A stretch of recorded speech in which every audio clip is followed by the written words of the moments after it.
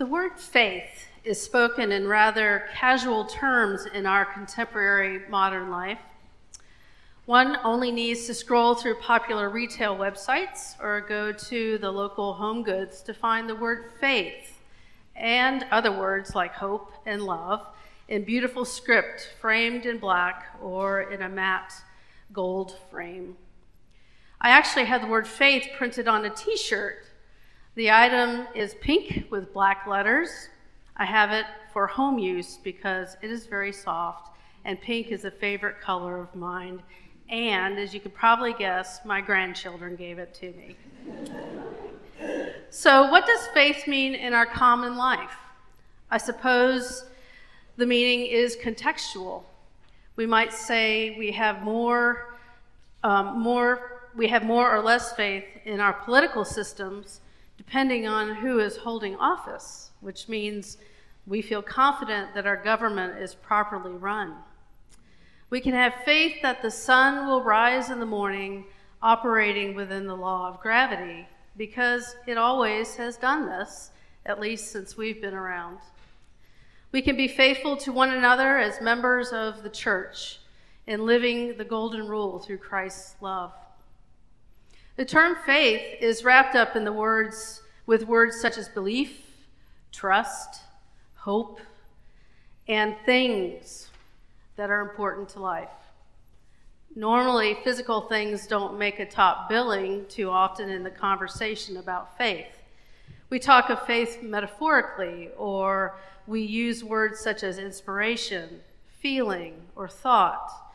But how are things intertwined with our faith? Let's look at Abram, for example. While in the Lord's protection, Abram had faith that the Lord would keep his promises. And those promises were that he would have an inheritance of land for his heirs. So physical things were a priority then. Also, God would ensure that his name would be great, that Abram would be a blessing, and that all the peoples of the earth would be blessed through him. And Abram believed the Lord. He had assurance by God of things hoped for and a conviction of things not seen. Again, we think of God. He had not seen God, but only heard God speak to him and come to him in visions. He had a conviction of things not seen or touched. Abram was of unusual moral character and faith, so much that God deemed him righteous, worthy of a covenantal relationship. God spoke to him and promised that he would make him a great nation and that he would be a blessing to the world. And we only need look around the church to see the results. We are here in part because of his faith in the Lord, his belief in the Lord's promises.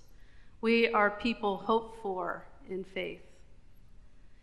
And Abram was obedient to God's word. Abram was faithful and went out of his homeland of Haran to Canaan, which was already filled with, Canaanites.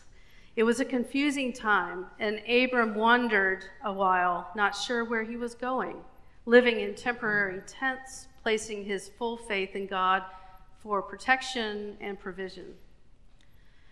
Remember, Abram is old. He's in his late 80s.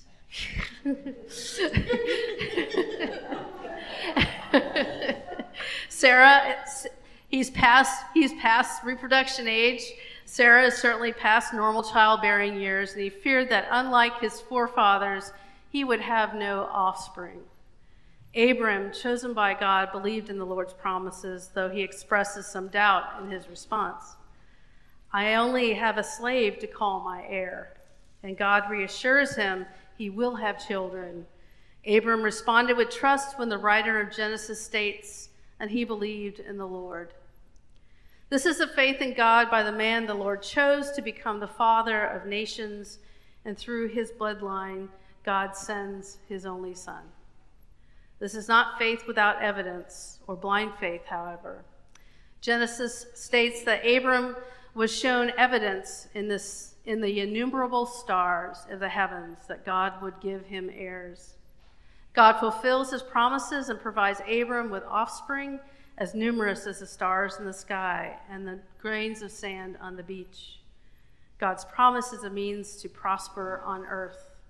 Abram had faith, and God had a plan, salvation through Jesus Christ. Our second reading, Hebrews, tells us more of the Abraham story and widens the scope of the meaning of faith to reveal God's promise to his descendants who seek a permanent homeland. A homeland not here on earth, but heavenly. Those who lived and died in faith were received by God, where a city has been prepared for them. Such is the divine assurance of the letter to the Hebrews. And now finally we get to the gospel and Jesus.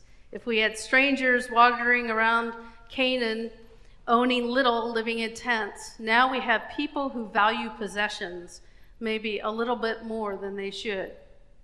The culture is more settled and established. Instead of faithfully living in the patience for a promise, which may never be seen in this lifetime, as described in Hebrews, we are told to be ready at any time. But don't be afraid. It's all going to be good, really good. But you must prepare yourself for what Jesus may do. Luke writes this passage with assurance, but also a sense of urgency. And on that thought, I received a note this past week from a retired priest and his lovely wife who have followed my journey for the past 10 years or so. Russell and Judy Johnson now live in North Carolina, and they finally received their edition of the Southern Cross this past week. So now they know where I'm located. They know where my call is. Of course, they were encouraging me, but as a seasoned priest and spouse, their final words to me were, "It's such an exciting time for you and God. You better buckle up." In Luke's gospel, Jesus has a to-do list for us. First, Jesus is clear that things get in the way of your faith. Don't let possessions be your treasure, for your treasure is in heaven. Wealth is acceptable, but it is the misuse of wealth that is the problem. Notice Jesus in the scripture says to give alms. For Israel in the first century, providing for the poor was an important act of Jewish piety.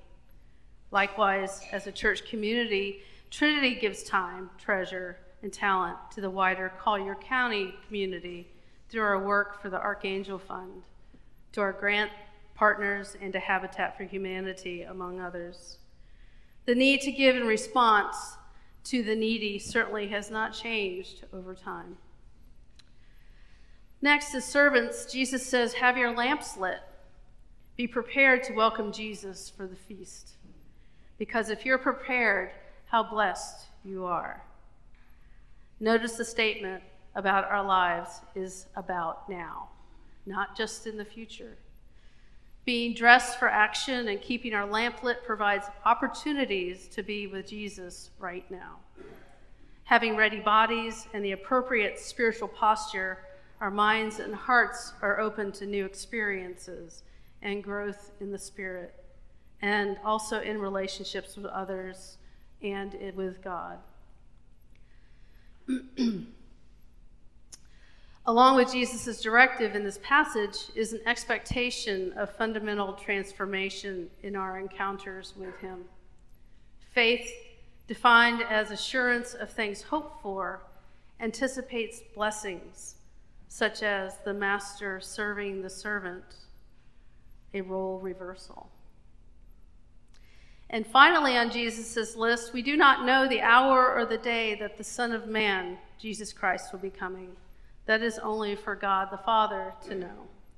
Our task is to prepare ourselves for what is coming in the future, for it is our Father's good pleasure to give us the kingdom, a place not seen by us yet. Nevertheless, we have the conviction of things not seen. We're believers. We can say the same of God, of course. We haven't really seen him, but we know his presence.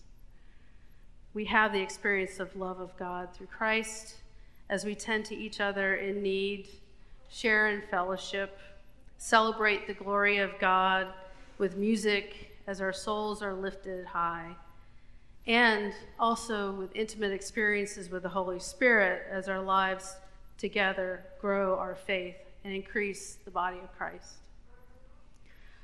Our bulletins each week speak of our faith journey here at Trinity by the Cove. This journey is a deepening of our understanding of the assurance of things we hope for, the coming of Jesus, the salvation of our souls, a heavenly Jerusalem, reunion with our loved ones, among many other things. It also includes all things of which we know but cannot see. A strong faith is built through practice, prayer, worship, study, spiritual direction, fellowship, and may I say a little courage to do new things. Do not be afraid. Be dressed for action and have your lamps lit, and have faith. Jesus is coming.